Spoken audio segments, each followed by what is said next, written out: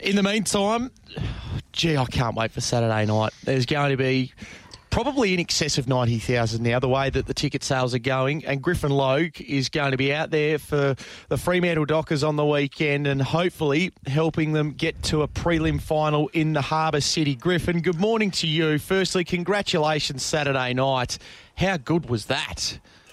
Morning, fellas. It was wicked, mate. Such a great experience, but it made it all the more sweeter just because we ended up getting it done. Absolutely did, and the crowd was delirious at the end. Certainly they were engaged from midway through that second quarter. What were you thinking early in that second quarter when you fell behind by 41 points, Griff? I was thinking we're in a bit of strife, to be honest.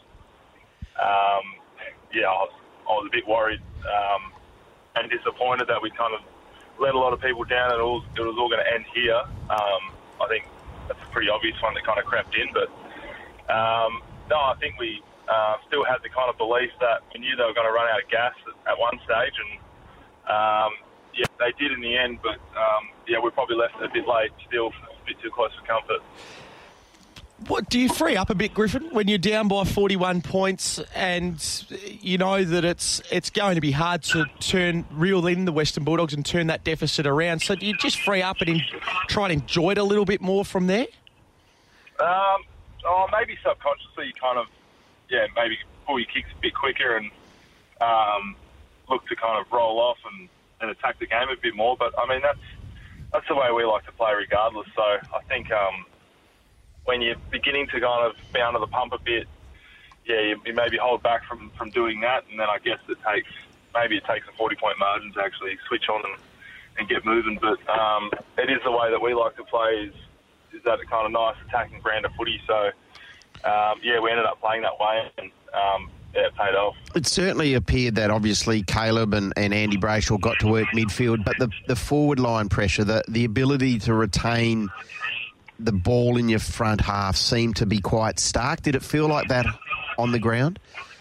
Yeah, definitely. I think as forwards we got together and kind of said, look, we can't really control what's going on up the ground, so let's just make sure that we can let's squeeze up the ground a bit more, look to pressure it on its way going back into their inside 50, but more so when it comes, as you said, when it comes inside our forward 50, let's just retain it as long as we can and keep it in there and try and force a score or a stoppage or anything, just to take a bit of stress off the back line because they were just under the pump for so long. They were indeed. The goal just on the half-time siren by Jai Amos. You get together as a group inside the rooms. What was the main message to each other, and indeed what was it from Justin and the coaches? Yeah, I think it was just keep chipping away. We know they're going to run out of legs, and so they threw everything they had at us early, and it was nearly enough, I guess. I mean, a couple more goals, and I reckon it's probably a different story. But I think that last goal really helped just to settle us a little bit, and you look up at the scoreboard, and it's nowhere near as confronting. That scoreboard pressure's not there anymore, so that takes a bit of weight off your shoulders. And we came in, and JL's main message was just to keep chipping away and stick to what we know, and it'll eventually turn. Griffin, I find it interesting how you say that you were confident that the Bulldogs were going to run out of legs. I mean, it's probably something we look at with the pre-finals bye now and go, well, everyone should pretty much be on a level playing field in that term. So is that just Fremantle backing in what you feel is a superior fitness, or how did you feel that was going to be the case, that the Dogs would indeed run out of legs? I think we just knew that they were going to throw it all at us early, and yep.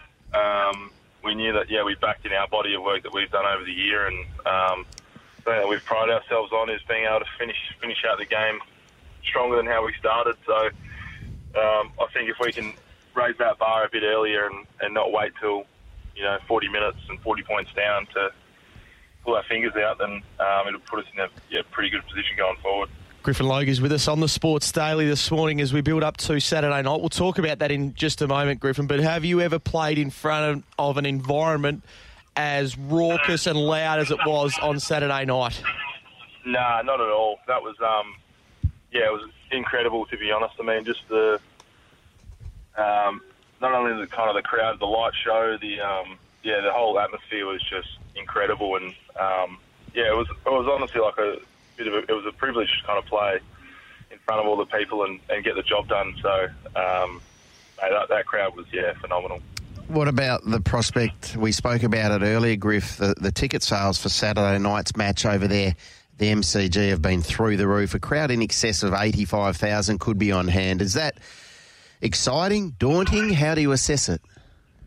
I reckon a bit of both. Yeah, obviously very daunting. Looking at the old saying, you're going into a hostile crowd and very hostile environment, and in front of it would probably be 70-odd thousand Collingwood fans. But at the same time, it's exciting, and it's something that we've really felt like we've done well this year is play away from home, and probably play better away from home. So it's a good, exciting challenge that we can obviously accept the fact and just embrace it, that it's going to be wild and hostile, but we get to go out there and just get out there and have a crack, really. So where you were confident that the Bulldogs would drop off, is that going to be a key factor for Fremantle, though, this week, taking on Collingwood, going into hostile territory, a fast start, maybe putting 2 or 3 on the board and keeping the Collingwood fans quiet? That'd be nice, yeah, but I don't think we can go too much off what the other team's going to do. Yep.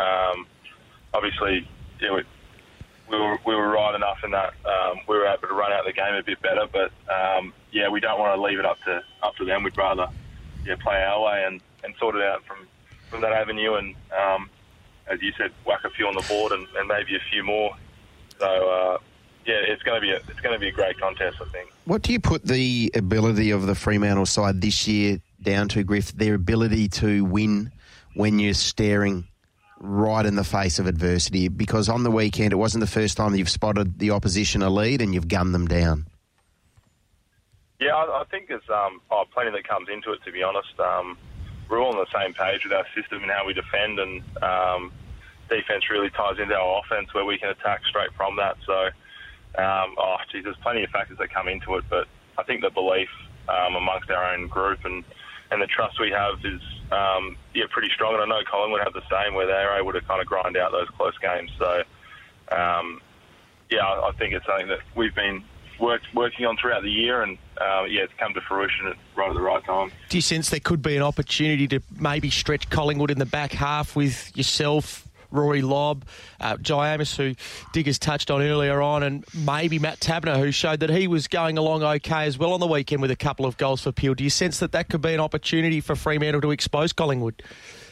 I think so. I mean, I think teams have tried as well throughout the year, but they're such a good, nice unit down and settled unit down there. It is hard to expose the good teams, and you look at the likes of Moore and Howe and Maynard, what they're able to do in the air and on the ground is second to not too many. So they've got a very settled backline down there, and I'm sure we'll look to try and expose them where we can. But as I said there, it's a good challenge. Griff, I know you're probably biased, but I'm going to ask the question anyway. Alex Pearce, he's had a wretched run with injury since he's come into the system, but his effort on the weekend just gone was high class. How good is he, and dare I say it, how good could have he been had he had an uninterrupted run at it? Yeah, I think we're only just seeing what he's been able to do now with continuity in his body, and that's all it takes, really. He's only played a handful of games compared to the players around the league touted as number one backs. He's played only a handful of games compared to them, so games are certainly the best way to kind of get your experience and confidence up. But what he's been able to do is awesome throughout the whole year, and not just his obviously his gameplay is awesome and incredible, and able to kind of take great forwards out of the game. But it's his leadership and on field and off field, the way he gets around the boys and just does everything right, really. So it's a credit to him, but I'm so happy for him to find a bit of continuity, and I know what that's like to kind of be on the sideline a little bit, but no one knows it more than him, to be honest, what he's been through. So he's been, he deserves every bit of it, mate. We know what's at stake this week, Griffin, with a spot in the prelim final against Sydney. What you mentioned earlier on, a word that you mentioned, belief. Has this group got belief that it can be still in business in 2 weeks' time preparing for a grand final? So I think that's the plan, mate. Yeah, yep. We wouldn't have, we wouldn't be here if we didn't deserve it. So we feel we deserve it, and we're going to put every foot forward to try and get the job done. Well, hopefully it is a successful trip to Melbourne once again, and you can be getting on a flight again to Sydney next week for the prelim final. Thank you very much for your time. Go well. Enjoy the experience in front of 90,000 on Saturday night. Cheers, fellas. Will do.